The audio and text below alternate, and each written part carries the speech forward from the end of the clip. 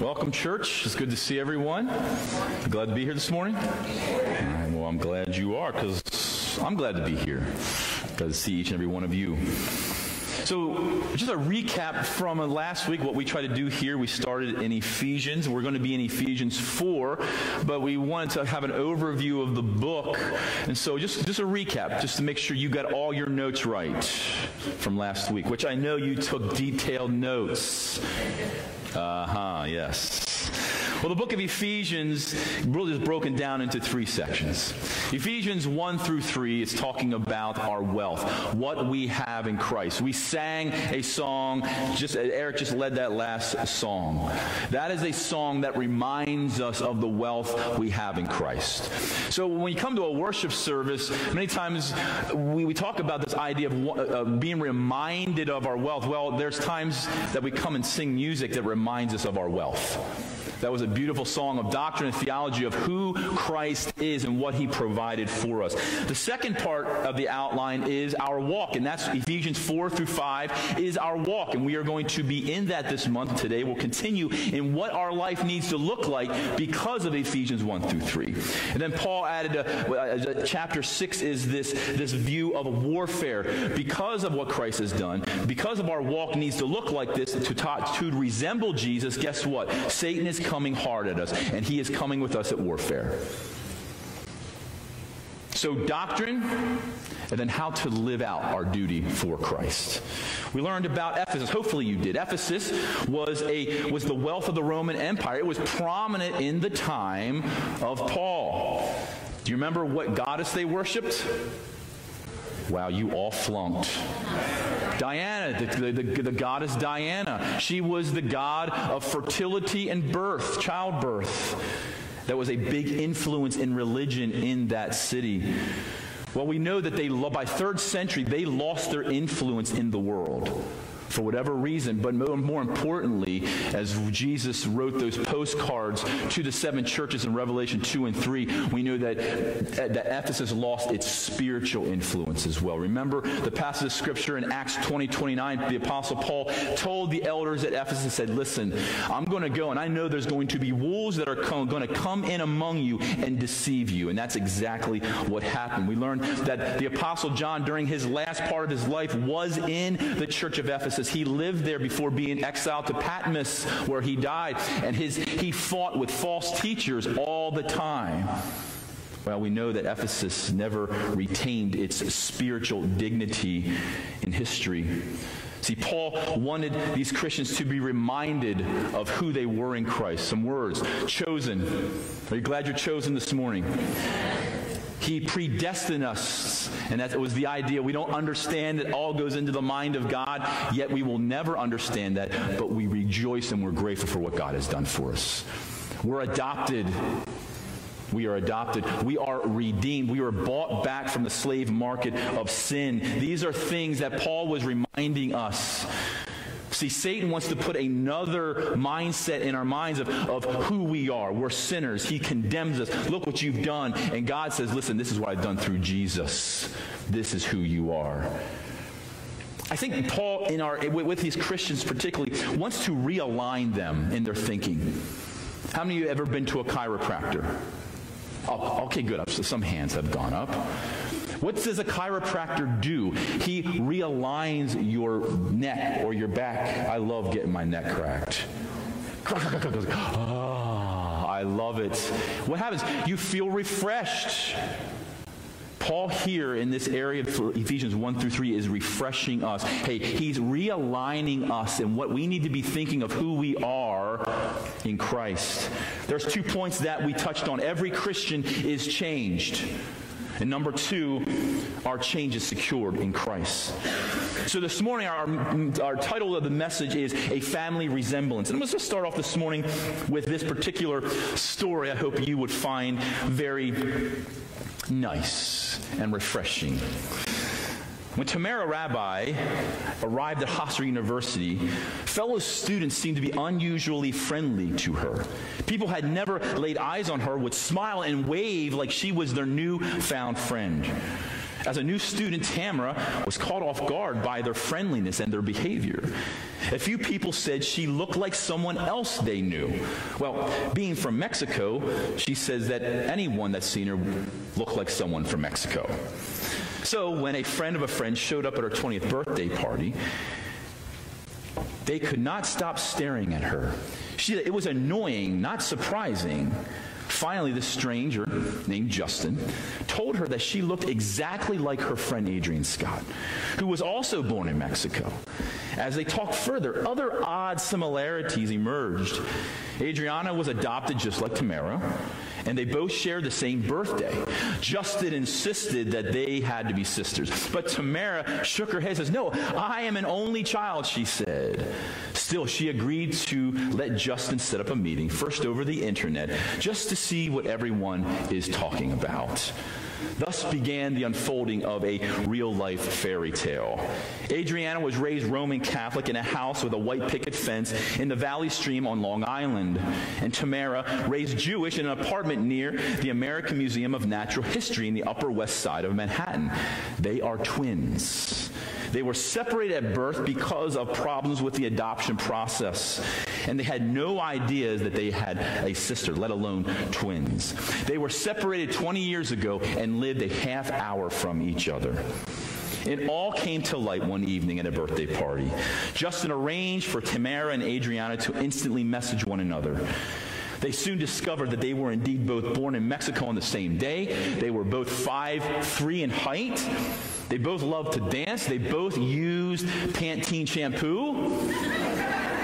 But it was when Adriana sent a picture to herself that the wonder finally hit.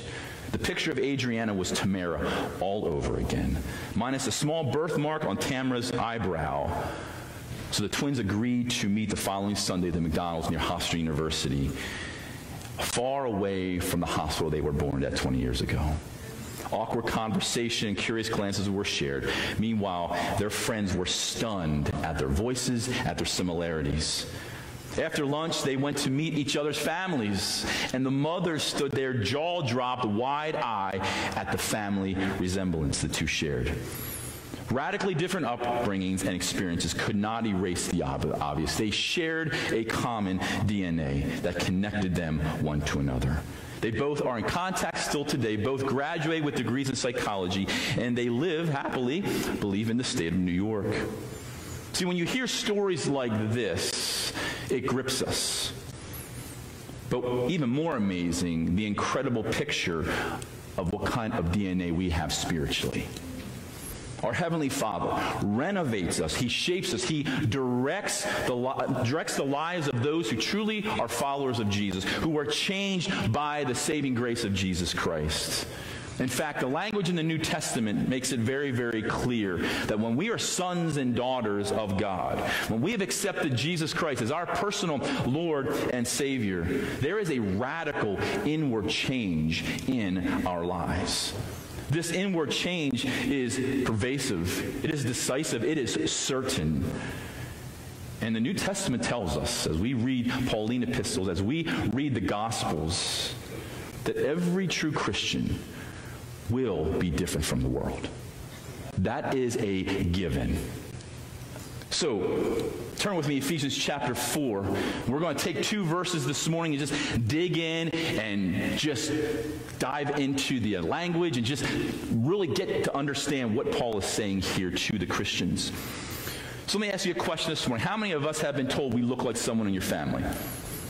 Yes, for me, any bald guy that's in my family, I look like him. Right? Right, Pastor Frank? Oh, you're bald, you look like it anyway. How many of you have been told that your mannerisms or the way you do things are like someone in your family? Yeah, all of us. But last August, my grandmother passed away, and so as a family, we went to Lancaster, Pennsylvania, this gravesite service. My father works for a funeral home which did the service. It provided the services for the funeral. I got out of the car, had my suit on, the kids and Judy were walking to the gravesite, and this guy from a distance, over by my grandmother's gravesite, yells at me, "Hey, you!" I'm like, "Hey, you're Dale's son."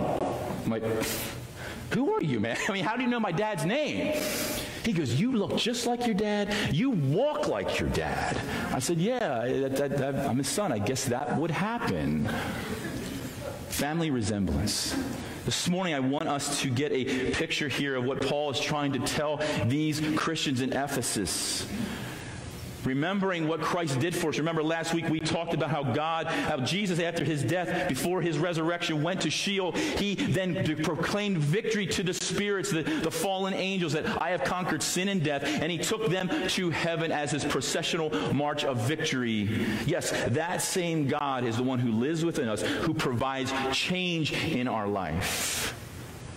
Remember, 27 times in the book of Ephesians, the words in Christ are mentioned. We do things in our life because we are what? In Christ. Say that with me. In Christ. So let's just get right into it this morning. Our first principle this morning is this. We need to walk worthy of your call.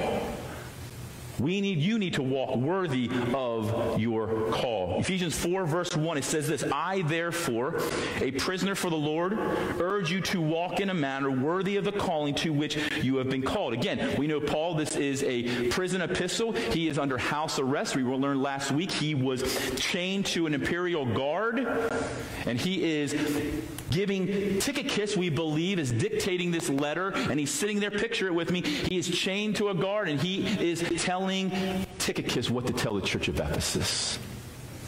Let's look at that first word, therefore. It's a transition word. It means as a result of. So he says, therefore, because of what we learned in Ephesians 1 through 3, because of the goodness of God, because of what he has provided for us through Jesus, therefore, transition, here's what he's telling us to do. I urge you. That word urge is a request. It's a plea. It's begging. I plead. I beg you to walk. Now let's look at that word walk. In the Greek means to live, to behave, to go about doing. It's not your physical walk. It is how you live your life. I plead. I beg you to live your life, Paul's saying, in a manner worthy of the calling to which you've been called. So he is pleading to the church of Ephesus, please walk, live life. I beg you in the way that God has called you. That word worthy is very, very interesting. We're going to take just a few moments to describe this word. It means pertaining to being fitting or proper and corresponding in what should be expected. Actually, this word in the Greek is axios, which English means axis. It's this idea of a counterbalance. You'll see a picture here of a balance. Picture this scale or balance. When you hear the word worthy, it means to add weight to other side of the beam so that it is equal. It means a balance of scale. So now that you have that picture in your mind, Paul is saying basically do this, church. Put all that Jesus has done on the cross, all that he has provided for us in chapters 1 through 3. Look at what he has provided for us in our spiritual blessings. Now, place your life on the other side of the scale. How are you living up to that standard? No, understand this. We're not saying you are doing works to get saved. This verse has nothing to do with accepting Christ or salvation. This is our life worthy of the call of Jesus. So we put that scale, Jesus on one side. The scale goes like this. And as we live our life, we should be living life worthy to the call of Christ and what he has done for our lives. Look at 2 Corinthians 13:5. Paul tells the church at Corinth, he says this, examine yourselves. That word examine in the Greek means put to test. Put to test yourself to see whether you are in the faith. Again, the church of Corinth lived in a life, a city of just debauchery and sex and immorality and drinking and just drunkenness. And there were Christians that were just infiltrating the church that truly weren't Christians. Paul's telling me, listen, examine yourself. See if you're really of the faith. That word, next word, test, means determine the genuineness of your faith. Test yourselves, or do you not realize this about yourselves, that Jesus Christ is in you? Church, do you really understand that? That Jesus Christ lives within us? And as we said last week, the power that we have in Christ. You claim to be a Christian this morning, right? Wow, you don't seem very convincing. Yeah, I'm a Christian. Yeah. You're a Christian this morning, right? You're here. Prove it. That's what Paul's saying here. Prove it. Not to obtain favor with God. God loves you. He chose you. Doesn't matter. He can't love you any more than what he did when he chose you. He loves you. That's not what it's talking about. Prove that you're a Christian. How are you balancing that scale this morning?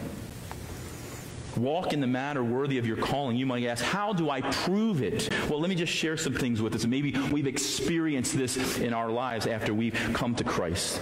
There is a change. Our life is changed. Before your salvation, this is the way you lived. After, it's different. And I look across the room, and there's many of you here that had that change.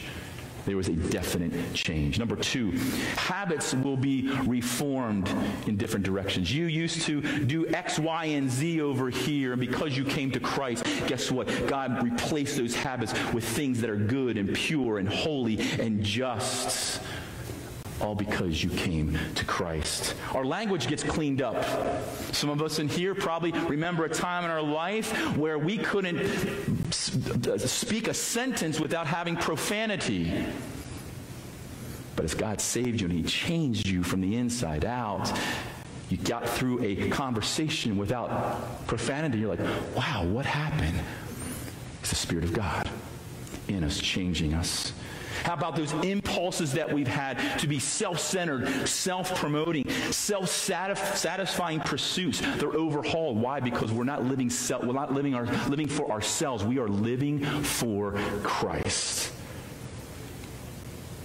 There's a sense of wrongdoing when it's presented to us, that the Holy Spirit is getting grieved. And we know if we follow this way that it's a bad path. And we have to be discerning and listen to that Holy Spirit. Why? Because that Spirit changes us and how we live and how we think. And there's a shift from living for ourselves. We're no longer living for ourselves. We're living for Christ because of chapters 1 through 3. Because of what he has done for us. Why wouldn't we live our life for Christ? Why wouldn't we? See, these changes are not negotiable. They show our resemblance of who our Father is. We are a child of the King. We are an adopted son and daughter. These are a natural byproduct of belonging to the King. I didn't say it. The Word of God says it.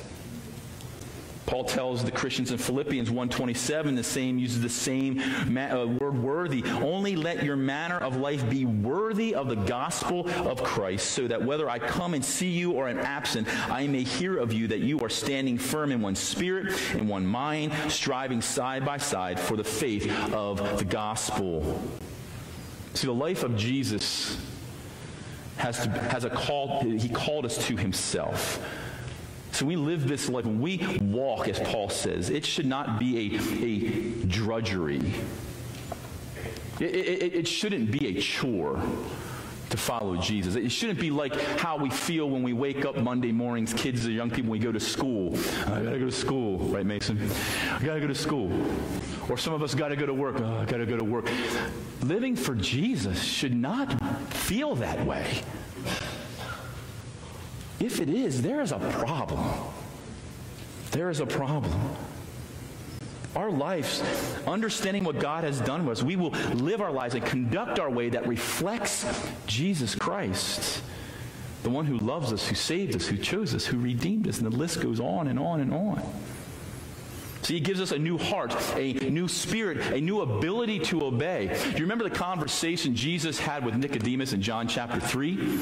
Here, it was a covert meeting because it was dark at night and Nicodemus did not want to be seen talking to Jesus because he was high up in the religious Sanhedrin. The conversation pretty much went like this. Nicodemus was saying, okay, what is this born-again stuff? How do I be born? How do I be changed? And verse 7 is very interesting. Jesus left them with this. Listen, Nicodemus, in order for you to have this, you must be born again. You must be born again. See, birth, when we're born, It introduces us to a family. Do you remember that? No, you don't remember the day you were born. Come on, I'm checking on you. You're sleeping on me. We were born into a family.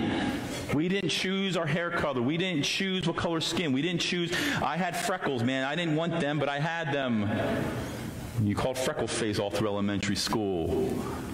We didn't choose those things. We were born into a family. Well, the same is true when we're born into the family of Christ. There are certain things that are a given for us. Barna Research Group is a Christian organization that puts out all kinds of statistics on Christianity. I'm not going to bore you with the statistics this morning. If you wanted to Google that, you can find out anything about the church, about Christians. And here's my problem, and Barna says the same thing. They poll individuals, they call them born-again evangelical Christians. These born-again evangelical Christians don't feel like going to church, and this percent of people don't read their Bible, and this percent say following Jesus is a bore, blah, blah, blah. There's a whole list of things. But when we read the New Testament says that those individuals are not born again. That's the problem. There's individuals that we poll these individuals and they call themselves born-again Christians who love Jesus, yet they don't want to go to church. They don't want to read the Bible. They don't stand up for the Lord. They don't believe that, some of them don't believe that Jesus is God. So you have all this mixed emotion and mixed understanding of what a Christian is. You see, Paul told the elders of Ephesus, there's going to be wolves that are going to come in among you and deceive you, like he told the church of Ephesus. Listen, I believe there's Christians in all churches. They call themselves Christians, and they permeated the churches, yet they resemble Jesus zilch.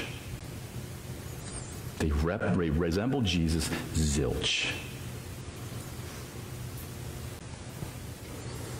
Let's read that verse again. I therefore, Paul, a prisoner for the Lord, urge you. Listen, can you hear Paul's, I plead, I beg you to live your life, to do life in the manner worthy of your calling for which you have been called. So you can answer yes to these questions. I hope you answer yes to these questions. Do you believe that as a Christian you have been blessed with every spiritual blessing? Yes. Wow. Do you believe that God loved you so much that he chose you, predestined you to be adopted through his son Jesus Christ? Yes. Do you believe that you have redemption through his blood, that you've been bought back from the slave market of sin to be free in Christ? Do you believe that? Yes. Do you believe that you have been sealed with the promised Holy Spirit, that no one can snatch you out of your Father's hand? Yes. Do you believe that you were once dead in your sin, but now been made alive to Christ? Well, good. I'm glad that you believe that. And as Paul says here, I beg and I plead you, walk in a manner worthy of your calling. If you're a Christian and you are finding yourself struggling, we all struggle in our Christianity, but when we live a life that says we're a Christian, but no one sees the resemblance, there is a problem. And it's an easy problem to fix. Come to Jesus. Come to Jesus. Because we cannot live in a habitual lifestyle of sin and degradation and call ourselves a Christian. We just can't. Walk in a manner worthy of your calling. Number two, second principle, called to a worthy attitude. Let's look at Ephesians 4, verse 2. With all humility and gentleness, with patience, bearing with one another in love. Oh, okay, so let's go through these words here. Humility. Humility is, in the Greek, it means it's without arrogance. It's a fundamental part of walking worthy to our call. Because the person that we're representing or wanting to resemble is Jesus. So Jesus, in his incarnation in Philippians chapter 2, he humbled himself and became obedient to death, even the death on the cross. Right? He humbled himself. He did not have to come and die for him. He did. He chose to do that. He humbled himself to live the life he did for us. Number two, John 15, we see Jesus washing the disciples' feet. Here's the Son of God coming to die for the sins of the world, and there he is washing his disciples' feet. Humility. You read in Isaiah 6, when Isaiah came into the presence of God, he said, "Woe is me, I am nothing, woe is me." Paul told Timothy in his prison epistle in 1 Timothy, he said this, that he was the worst of all sinners. If there's anyone that could brag about his life and what he did in the world of the positions he held, was the Apostle Paul. But he says, listen, I was the worst of sinners. Humility. And we see Peter in Luke 5, a story when Peter and the disciples were out fishing in the Sea of Galilee, and they came in for the night. They were out fishing in the wee hours of the morning, came in. Jesus is there on a boat talking to the people in Capernaum. They didn't catch anything. And Jesus tells Peter, Peter, just go back out there and just cast some nets on the other side. Okay, Peter is a fisherman. He would be on the deadliest catch. That's his job. And Jesus was what? A carpenter. But he was the Son of God. And Peter reluctantly, okay, fine, all right, go on. What do you do? Threw the nets in, grabbed the fish. More than the boat could hold, the nets were ripping. And what did Peter say to Jesus?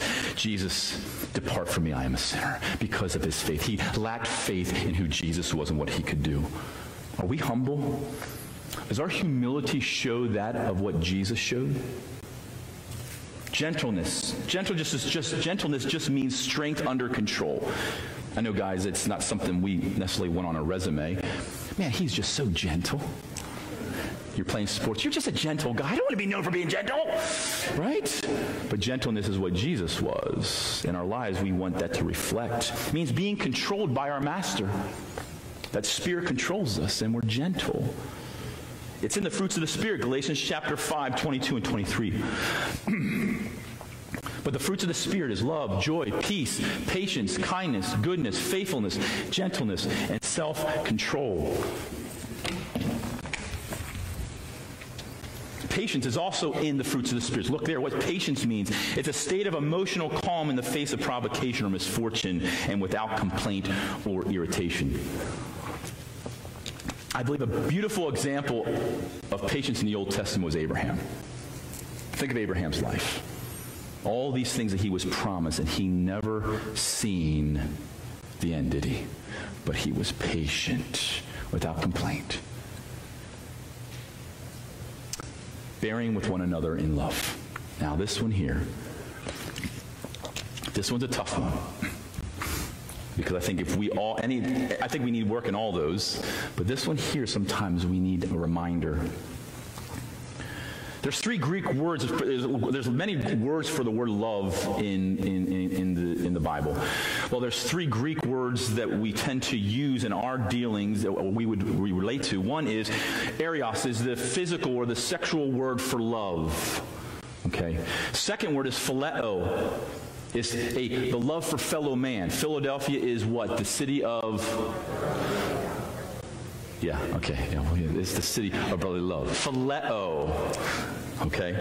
And then the last word which we are known to show that God showed us through Jesus is agape. That is that unselfish. It exists without getting. It's loving when we are not loved.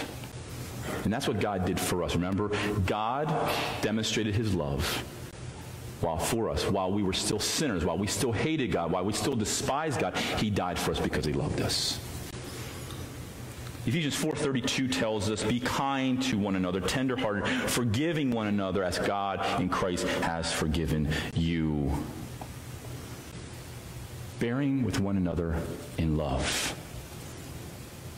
So it would be humility, gentleness, patience, and bearing with love. So step back a minute and look carefully at these words. Let me ask you a couple more questions, because questions make us think about our life. So look at these words. Does my attitude towards my spouse reflect the resemblance of Jesus? Does my attitude towards my children reflect my resemblance of Jesus? Does my behavior and my attitude on my job reflect and resemble Jesus in this way? My temperance behind the wheel of the automobile reflect that. Be quiet, Judy, don't say anything. Does my faithfulness to God in small things reflect in these words? How about your willingness to sacrifice? How about my words to and for others? Are they reflected in these words that Paul gave the church? How about my involvement in spiritual opportunities in the church? Does it reflect what he has done for me? Or are we going to settle, as the Barna Group polls many Christians, are we going to settle for the drowsy, television-soaked, semi-devoted Christian that there's no difference between the world and their life? Walk worthy of your calling. That's what Paul pleads and begs for us to do. Our last principle this morning is number 3, call for unity. Called to be unified. Called to unity. Let's look at verses 3 through 6. Eager to maintain. That word eager is enthusiastic. So enthusiastic to maintain the unity. And that word unity is a state of oneness. Being together, all in one, of the Spirit in the bond of peace. Like that word peace there, in the bond of peace. There is one body and one Spirit, just as you were called to one hope that belongs to your call. One Lord, one faith, one baptism, one God and Father of all, who is over all and through all and in all. 7 times Paul gives what we as a church need to be unified in. It said the color of the carpet, the music. Oh, no, it didn't say that, did it? No. I believe there's 3 areas that Paul tells us, just in a nutshell. Jesus, the church, and others.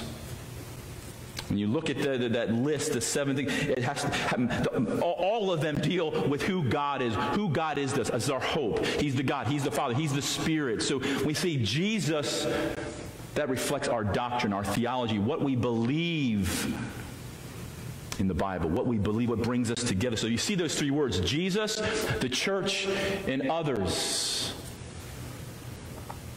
That should be our unity.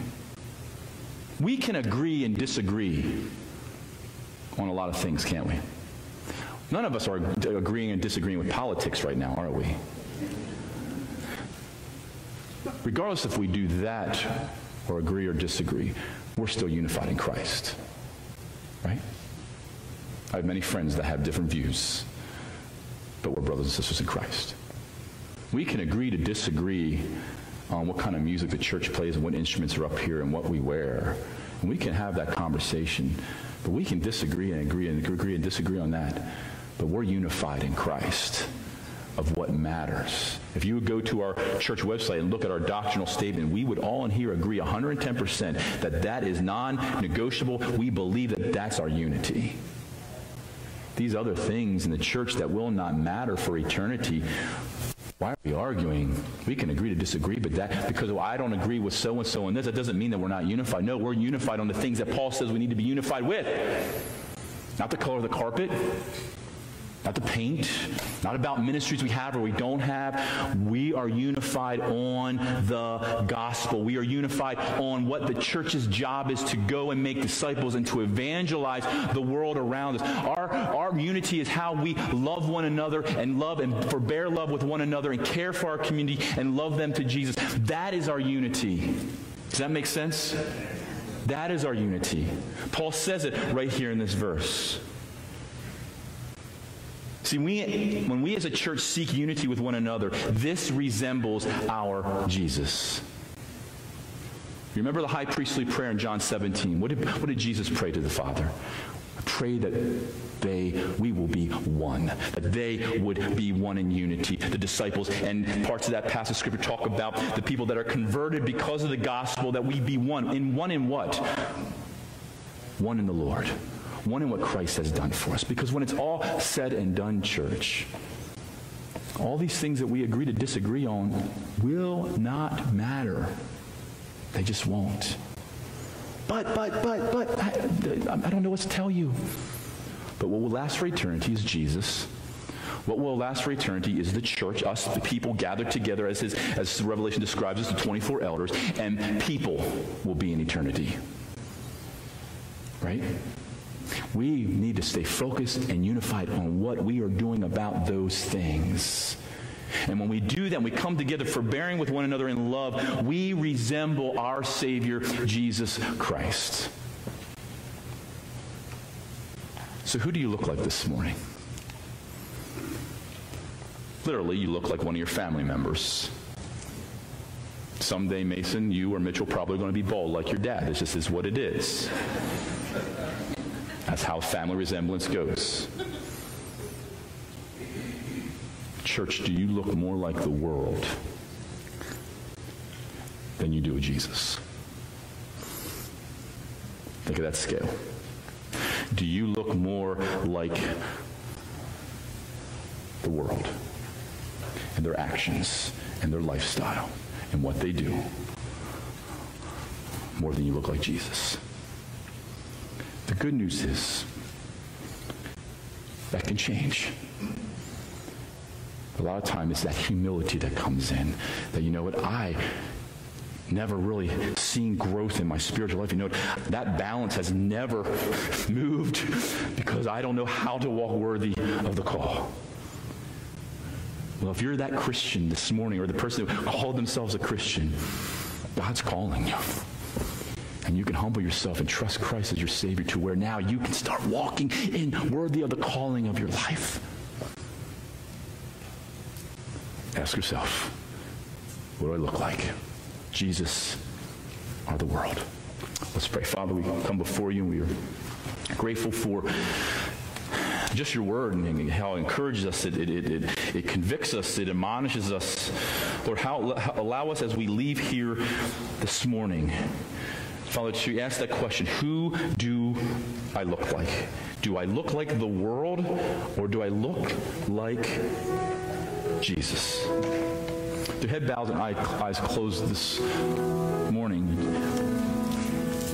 this is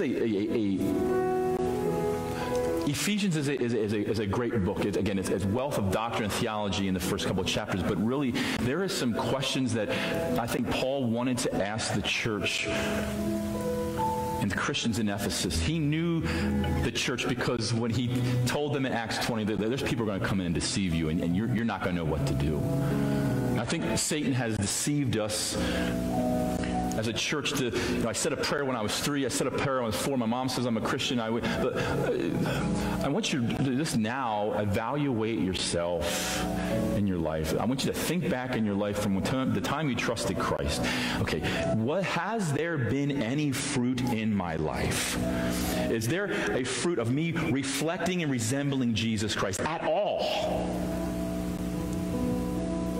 And as Paul said here in Ephesians 4, as your pastors, we beg and we plead, we urge you to get that right. Maybe you just need to humble yourself. You know what? I never was saved. I need to make this right today. Do it. You will not regret it. And the burden that will be lifted off your shoulders would be amazing. Young people, has there been a change in your life since you trusted Christ? Don't allow your parents to tell you the day you got saved. Do you remember the moment you called out to God for salvation? If not, make that decision this morning. Pastor Mike's here, Pastor Frank's here, I'm here, your parents are here, there's friends here. Church, we need to know for yourself who you've been resembling. Is it the world or is it Jesus? And maybe we just need to rededicate our life. You know what? I know there's a time in my life where I know I'm saved. I've done this and this. I know I felt conviction, and great. Well, maybe you need a recalibration. You need to get adjusted to be that person that resembles Jesus. Make the decision today. We're here. You know where we're at in the office throughout the week. You can text us. You can call us. That's the most important decision anyone can make in their life. Will you do that today? And our other brothers and sisters, may this be an encouragement to us to continue to walk in the manner worthy of our calling of what Christ has done. Lord, thank you for this day. Thank you for all you've given to us in your precious name. Amen. Let's all stand up and sing.